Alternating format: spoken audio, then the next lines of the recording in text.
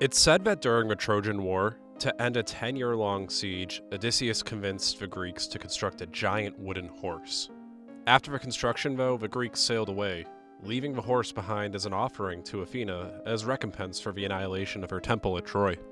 Sinon tells the Trojans about the offering and almost goads them a bit by telling them the horse was built to be too big to fit within their walls.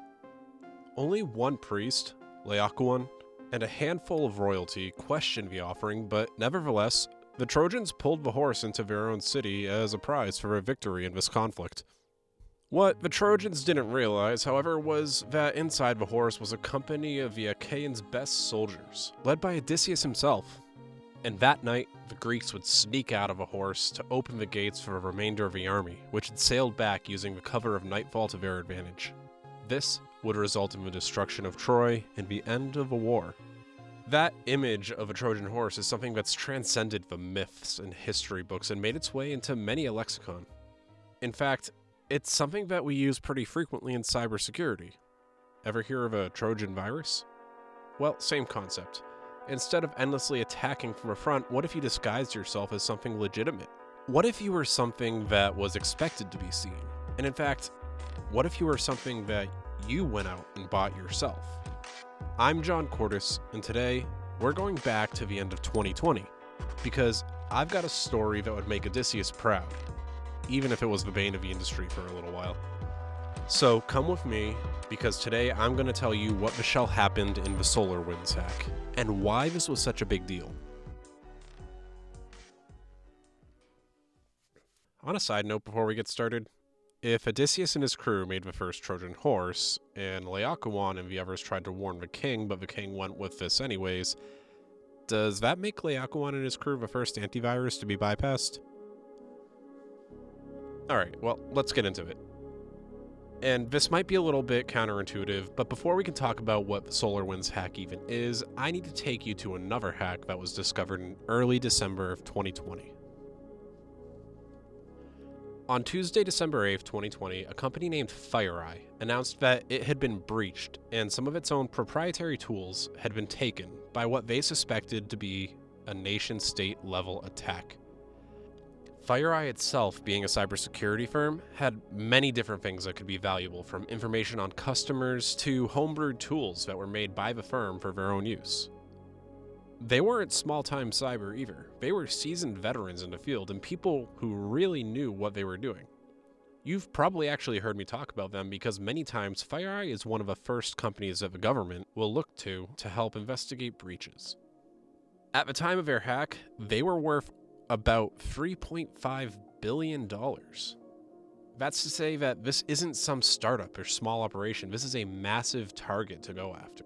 The tools that seem to have been stolen included their own internal suite for red teaming. That's a tool set that was used for when they're testing the security of companies that contract them to try to break in or replicate an attack against their firm.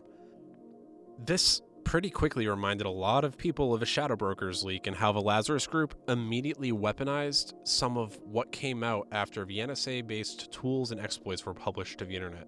So, needless to say, there was a bit of hustle to assess the risk because this could go pretty big. Now, this suite wasn't quoted as having any zero-day or unknown vulnerabilities that were in use, but it was a rather powerful platform that made performing the testing much more streamlined and easy to do.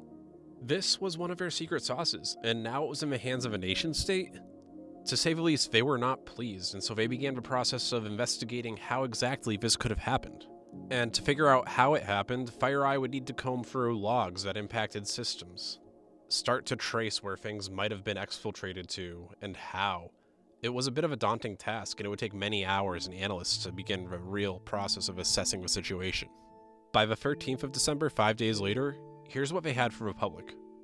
First, they're tracking whoever did this using the name UNC2452. Second, after an initial compromise, they became very patient and used rather advanced techniques to hide themselves. That's done in order to avoid detection and evade any kind of tool that might try to restrict their access. We've talked about this before. A thorough and effective attack doesn't need to be quick. Oftentimes, it isn't. A true attacker can and will wait, gathering everything they can before risking any kind of alerting of their presence. Next, FireEye told everyone that they're going to share common ways in which you can detect the use of their own platform to help defenders figure out if a malicious actor is using the FireEye Red Team platform against their company. And perhaps most prescient of all, they determined that the initial attack vector here stemmed not from a phishing email or a proprietary system that they owned. They determined that this hack, well, it came from a tool that they bought called Orion, made by a company named SolarWinds. Let's use that pivot to get to know SolarWinds now. SolarWinds is an IT company that was started in 1999 by a former Walmart executive and his brother. In the years since its foundation, it would move from Tulsa, Oklahoma to Austin, Texas on the physical front and into IT service management on the product front. SolarWinds would grow to the point where it and its 1,800 or so employees were acquired for $4.5 billion in a private deal in 2015, before going back public in 2018. Another cyber company that wasn't exactly small beans. As of December 2020, it had 300,000 customers, including almost every single Fortune 500 company. But not every one of those would be impacted by this hack because it was found that only one of the tools was compromised here. The tool that was used by FireEye and almost 33,000 other companies, a tool called Orion. Orion was a platform that was simple enough. Essentially, it offered a view into all the different vendors and systems in use for IT process management under one roof. It was a way to monitor at a high level and avoid needing to move from one place to another to aggregate data for all your different IT sources. What FireEye determined was that SolarWinds was breached in a way that made it so that the attackers could apply malicious code to legitimate updates that were going out. Specifically, there was one key element that was called the Sunburst backdoor, which would make use of legitimately signed and validated components of the update to send code that communicated with the HTTP protocol back to attacker servers. That's to say that this was all signed, legitimized, and looked like a real update. This was not necessarily something that you would be tricked into downloading. It would just be a normal part of your process, and it would use legitimate protocols to communicate back to the home attack servers. The code had a bit of a dormant period too. It wouldn't be applied and then immediately start performing attacks. It would wait almost 2 weeks before it did anything. And think about that from any kind of investigative mindset. It doesn't even need to be cyber related. If you notice a problem, any kind of problem, that wasn't there before, the first question is often, well, what's different? You would look for recent changes to the environment. So by waiting 2 weeks, you're increasing how far back someone needs to go and the amount of potential changes that need to be sifted through in order to figure out what actually caused this to happen. After that dormancy period, the Sunburst plugin would execute jobs that could do anything from transfer files, do reconnaissance like system profiling, turn specific services on and off on systems, or even run executable files. These are things that add up to the ability to do some serious damage to anything integrated with a platform. And as I keep saying here, this was all placed in legitimately created updates. The updates themselves would run from March 2020 all the way to May 2020. And if you're there at home sitting around thinking, well, it's okay as long as they upgrade it afterwards, the system should be fine. Yeah, sure, that system would be fine if the update wouldn't have that problem anymore, but how often do you think a major threat actor is going to use just one way to keep access? UNC 2452 had several months where if you upgraded to one of those malicious updates, you could have been compromised, and the attackers would have plenty of time to move in and establish other footholds in any system that they could get their hands on. Not only that, but we're talking about this breach that was discovered at the start of December. I'm sure each and every one of those 33,000 companies that used the tool have a great patch management program that would do testing and updates on a regular basis, right? And if you couldn't pick up the sarcasm there, I don't know how many places wouldn't do that, but it's a lot. People lag frequently behind on their updates, whether it's because they just aren't a priority or they don't have the manpower to do it. There's a lot of reasons to let your system just sit on whatever update it's on and not really touch it, especially if it's working. After all, why would you want to just risk downtime like that? That kind of mentality is a big doorway for hackers, or situations like this, where those updates would probably stay online long after a clean version was rolled out to the public, just because they hadn't gotten around to it yet. And so we're back to that week of December 8th, and after sifting through over 50,000 lines of code and analysis, the FireEye team has found out how their toolkit was stolen. Next up, well, I think it's time that they had a talk with SolarWinds and make the public aware that this is happening. So now, we're on December 13th. The @SolarWinds Twitter account has now posted a tweet that says, quote, SolarWinds asks all customers to upgrade immediately to Orion Platform version 2020.2.1 HF1 to address a security vulnerability. They also go on to link their own security advisory.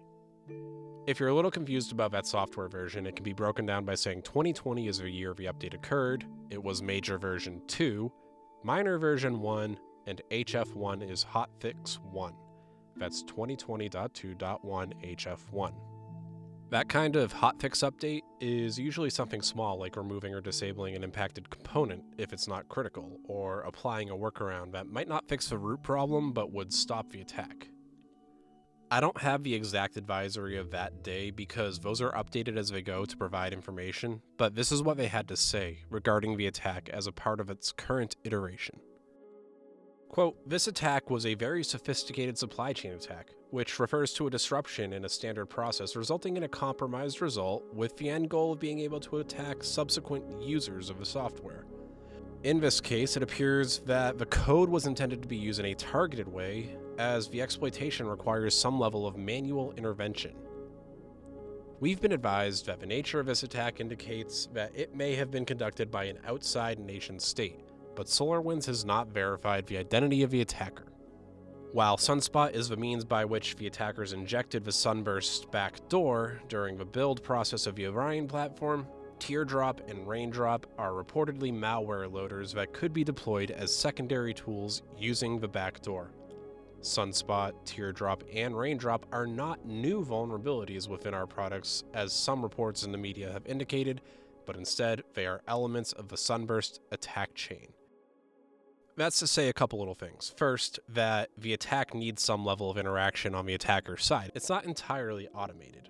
That last bit was exactly what I was talking about earlier when I said they wouldn't stop at initial access. They would use Teardrop and Raindrop, already existing tools, to create an inevitable progression after the initial exploit to further compromise victims and maintain persistent access on the compromised network. SolarWinds wasn't the only group issuing advisories on the 13th either. The Cybersecurity and Infrastructure Security Agency, or CISA, issued their own alert regarding this. They echoed pretty much the same as the above, except they also included a more firm hand on how impacted government agencies need to respond. That included immediately disconnecting the Orion product from their network, blocking any and all traffic to devices with Orion software installed, and removing potentially compromised accounts completely. In addition to that, they asked agencies to report by noon on the following day, Eastern Time, if they saw any of the indicators of compromise that were listed in the article. Those indicators of compromise are things like files that could be found, traffic communications, anything that might identify there's potentially a problem. This was an all hands on deck from every public agency because the government used SolarWinds extensively. I remember this being a big moment in the field. The CISA response wasn't something we see very often, and honestly, it was handled pretty alright, all things considered. A swift call to action, with deadlines. Those can sometimes be tough, but this was warranted. Those alerts both came pretty late on Sunday, the 13th, so let's hop to bed and wake up on Monday, the 14th. This is the first day that the markets are open since the public was notified that the SolarWinds hack had happened. And remember how I told you that SolarWinds went public again after the private deal? Well, it was now time to let the shareholders know that, hey, something funky is going on and you need to be informed or legally we could be screwed. There's no form specifically for someone poisoning the secret sauce, so SolarWinds settled for the next best thing, which is an SEC Form 8K. A Form 8K is something that companies must file when major events that impact the firm could occur that the shareholders might want to be made aware of. It's a pretty easy form to find online, but it's not a great read, so I'll spare you the details. Basically, some of the reasons that you might want to file a Form 8K are bankruptcy, debt incurrence, a change to the fundamental business itself, corporate restructuring, amendments to the bylaws, election results, and there's a lot more. There's a huge umbrella that a lot of stuff can fall under, but basically, anytime it's filed, it's usually for something big. So on the 14th, the shareholders would find out directly that this was something big. Now, with that being done, SolarWinds had to shift over back to damage control, and that would lead into the next day, the 15th. Now that this had been made public and people were clued in, it was partially on the industry to respond and get their stuff together. SolarWinds at that point had an estimated 18,000 companies that downloaded impacted updates. That's 18,000 possible victims that need to do a full response to this. And however many more that will just need to verify that they're not impacted. Now we're starting to get to the point that the mainstream press is reporting on this as well, not just tech outlets. After all, this was a nation-state level attack, and now details were starting to come forward that pointed the finger at Russia. The servers that were being communicated to, and the tactics involved, pointed specifically at APT-29, Cozy Bear.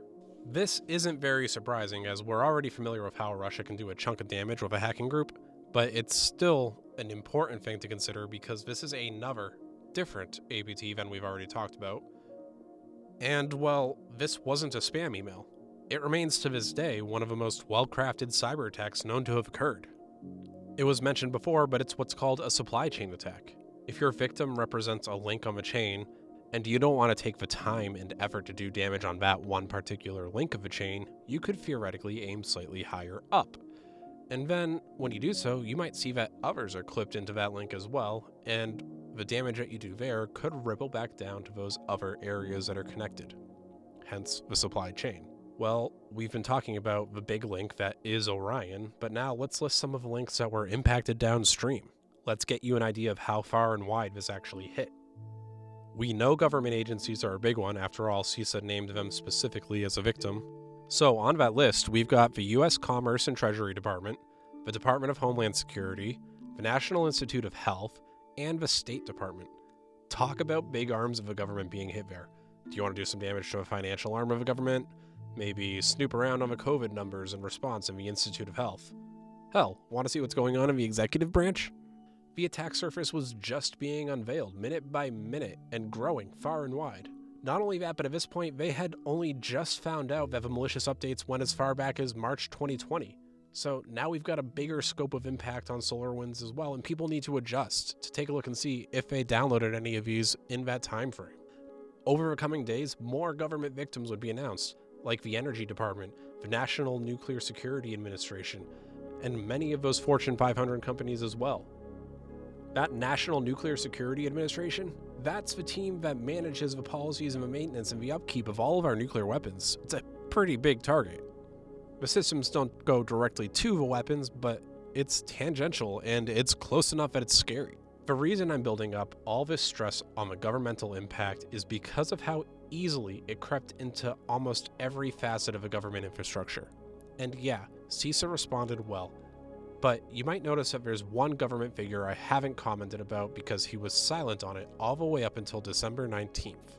After over a week of investigations concluding that this was in all likelihood a cyber attack performed by Russia, with much evidence to support that, President Donald Trump would take to Twitter to address the hack publicly for the first time. He said, quote, "The cyber hack is far greater in the fake news media than in actuality. I have been fully briefed and everything is well under control. Russia, Russia, Russia is a priority chant when anything happens because Lamestream is, for mostly financial reasons, petrified of discussing the possibility that it may be China. It may. There could also have been a hit on our ridiculous voting machines during the election, which is now obvious that I won big, making it an even more corrupted embarrassment for the USA. There's a lot to unpack there, even before it's completely derailed to his own personal opinion on an entirely separate topic. And to play it a little bit delicately, I'm not going to say anything opinionated about the tweet, only this small set of facts that I want you to do with what you will. Over a week of investigations by multiple private companies, CISA, and hundreds of experts in the field had occurred up until this point. Servers that had been previously tied to Russia were in use. Tactics that have been noted with use of malware developed by Russian actors were in play. And still, after being debriefed with CISA, an organization that was built under his own administration, presenting APT-29 in Russia as being involved, he is downplaying the impact and casting doubt as to who could have done this.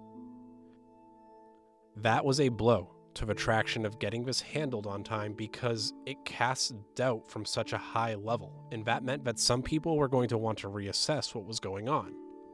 Not only that, but this is one of those moments where an entire industry, an industry where I've known people on every possible side of a political spectrum, looked back at Mr. Trump and said, "What the hell are you talking about?" Luckily for us, what largely ended up happening was that the industry may have had a stutter step for a moment, but the Secretary of State, Pompeo, came back and affirmed that this was pretty clearly Russia. The industry kept updating and would move along trying to corral the problems that were popping up from a spread of a malware. Perhaps one of those biggest impact events from a spread would be made public on New Year's Eve, the night before 2021. That's when Microsoft revealed that after they were impacted, Russian actors made out with some of the source code for their software. Microsoft affirmed that they couldn't have made any changes to the code that would propagate in the same way that happened with Orion, but they were able to read it in plain text. Now some of you might think, oh good, that's great, Microsoft isn't as impacted as they could have been. But with source code like this, it presented a bit of a unique opportunity. You see, once source code is done and ready, it gets compiled as it gets ready to ship out and becomes a lot harder to actually figure out. There are ways to obfuscate the code, encrypt it, and any number of possible methods to ensure that you don't see behind the curtain. All you get is that finished product. Part of that is so that people don't just steal and remake your software, and part of it is because coders aren't perfect, and not every tool is perfect. By looking at the source code, you get a glimpse of all the possible imperfections that could be in play. All the different places that might be worth looking at if you want to try and break the application or get it to do something that you want. There could be old code libraries or vulnerable pieces of code that are in use. Or maybe they just didn't do a great job at perfectly checking each piece of their own homebrewed material. Programmers aren't perfect, and that's fine. There's nothing wrong with that. But when stuff like this gets leaked, it can shine a light directly on where those imperfections are and have big ripples out. Think about it more like this. With each month that passed after that point, as Microsoft released more and more security updates to address vulnerabilities that might be under active attack, how many of those might have come about because an enemy researcher got their hands on this code and found the little blemish? So, we're into the first week of 2021 now. I know for most of us that week, and January 6th in particular, were of particular impact, but just before that, on the 5th, a joint statement was released by the FBI, CISA, and the NSA. Here are some of the more interesting snippets. Quote, "On behalf of President Trump, the National Security Council staff has stood up a task force constructed known as the Cyber Unified Coordination Group, composed of the FBI, CISA, the ODNI, with support from the NSA, to coordinate the investigation and remediation of this significant incident involving federal government networks.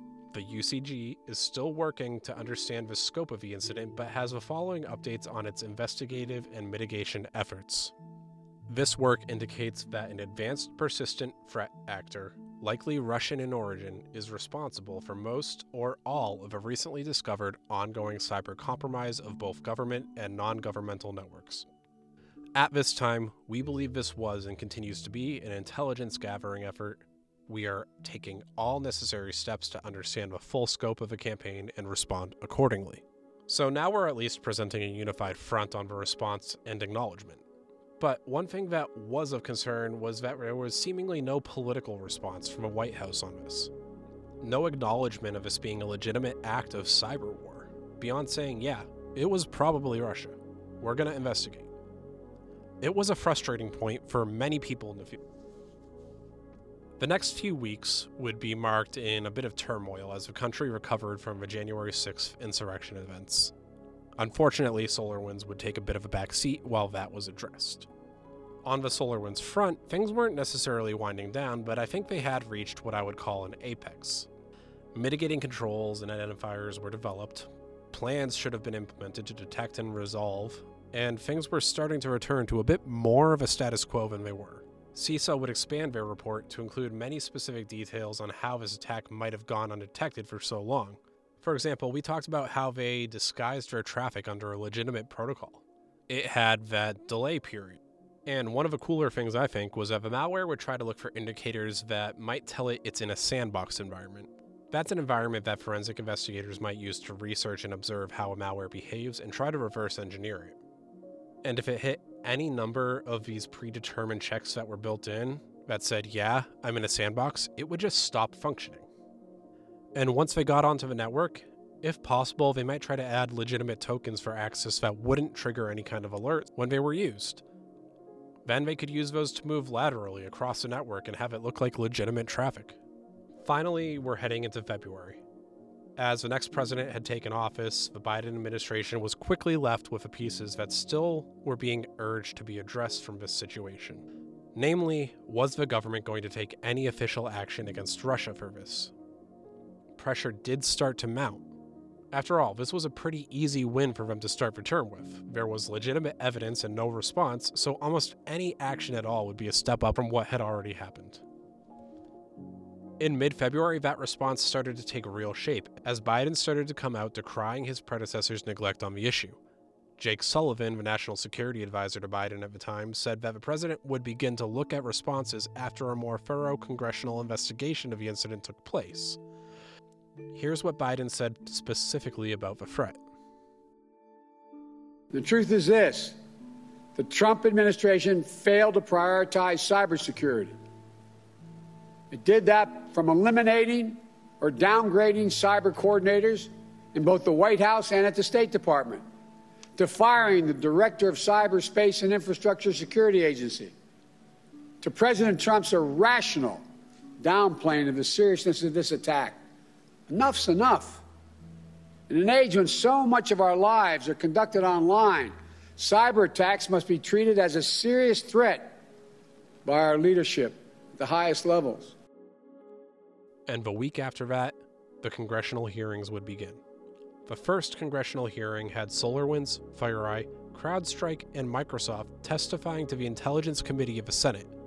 It was an interesting start when it was found that Amazon did not attend. Now, they were expected to attend, because it was found that some of the Amazon servers were a part of the attack infrastructure used, and I suspect that the committee wanted to know how Amazon didn't know about this and why they may or may not have acted on it.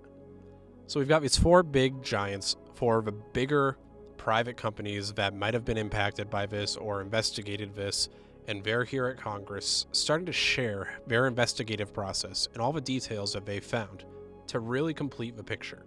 One thing that I really liked about these hearings was that in order to get the most clear and transparent assessment of the situation, there was a level of amnesty and protection put in place that would allow a small bit of liability and protection to those that would come forward to talk about the issues. And this is something that is really needed, I think. That is to say, a level of transparency and open communication about cyber incidents. Currently today, there's guidance for when a breach should be reported and what kind of information should be disclosed. For example, the EU General Data Protection Regulation, or GDPR as you might know it, requires breaches to be reported within 72 hours of it becoming known. That's a fine clock to assess and report, but it almost assuredly won't have a full picture of the incident. It's a great start, but we can do better. In the US, we have breach notifications as well, but I think there's always a level of, not necessarily miscommunication, but withholding communication about the full level of the incident until someone's asked about it. I think that gross cyber negligence should be allowed similar protections to whistleblowers that report financial crimes under the Sarbanes-Oxley Act, or the False Claims Act that protects whistleblowers coming forward with reports of government fraud. It needs to be codified that cyber whistleblowers should receive some level of protection so that we can potentially hit risks like this much earlier in the process. That's not to say that this could have been hit as hard early on, but there is a trend where oftentimes what happens is a security researcher might report on a vulnerability, forcing the company to come out and address it, even if internally it might have already been known and it had just been put off. Speaking of early on, there is one piece I'm realizing we never really got to. We know how far this went, we know how FireEye got hacked, but how did they get into SolarWinds? There had to be an initial hack there, right? And I want to pause real quick and say that there still isn't a 100% clear answer on this. It doesn't seem like it was phishing, but many believe that it involved the use of open source data that was readily available for a period of time. You see, a lot like many other coders, programmers at SolarWinds used GitHub to publish pieces of code. Well, in 2018, an intern accidentally published a piece of code that was publicly accessible and contained a password in clear text, and the password that was found was SolarWinds123. That's SolarWinds, that's all lowercase, by the way. That password was possibly something that could have been used in one of their file upload platforms, and some speculate that's how they got the malicious updates into rotation, by using that password in tandem with the file upload platform to upload the malicious update packages. SolarWinds denies that this is the reason and suggests some level of password spray or brute force attempt could have been the ticket in. But this is indicative of, I think, a bigger issue, namely, how was that password allowed to be used in the first place? Most companies have a policy that prevents the use of certain passwords. Passwords that are based on company name, the region, or sports teams that are tangential to the physical locations of a company, seasons, and years are all things that should be banned when creating a password. A tool should have flagged this. After all, these are all things that could be pretty easily turned around by entering a small amount of information into a password generation tool and letting that thing do its work and then turning it back on the company. But the hearings would continue, and ultimately, in April, President Biden would enact fiscal sanctions against Russia for their involvement in this and other crimes, as well as expelling a certain number of Russian diplomats that were representatives of the intelligence services. Here's a snippet from that sanction that said, quote, "Today, the United States is formally naming Russian Foreign Intelligence Services, also known as APT-29, Cozy Bear, or the Dukes, as the perpetrator of a broad-scope cyber espionage campaign that exploited the SolarWinds Orion platform and other information technology infrastructures. The U.S. Intelligence Committee has high confidence in its assessment of attribution to the SVR. The SVR's compromise of a SolarWinds supply chain gave it the ability to spy on or potentially disrupt more than 16,000 computer systems worldwide. The scope of this compromise is a national security and public safety concern.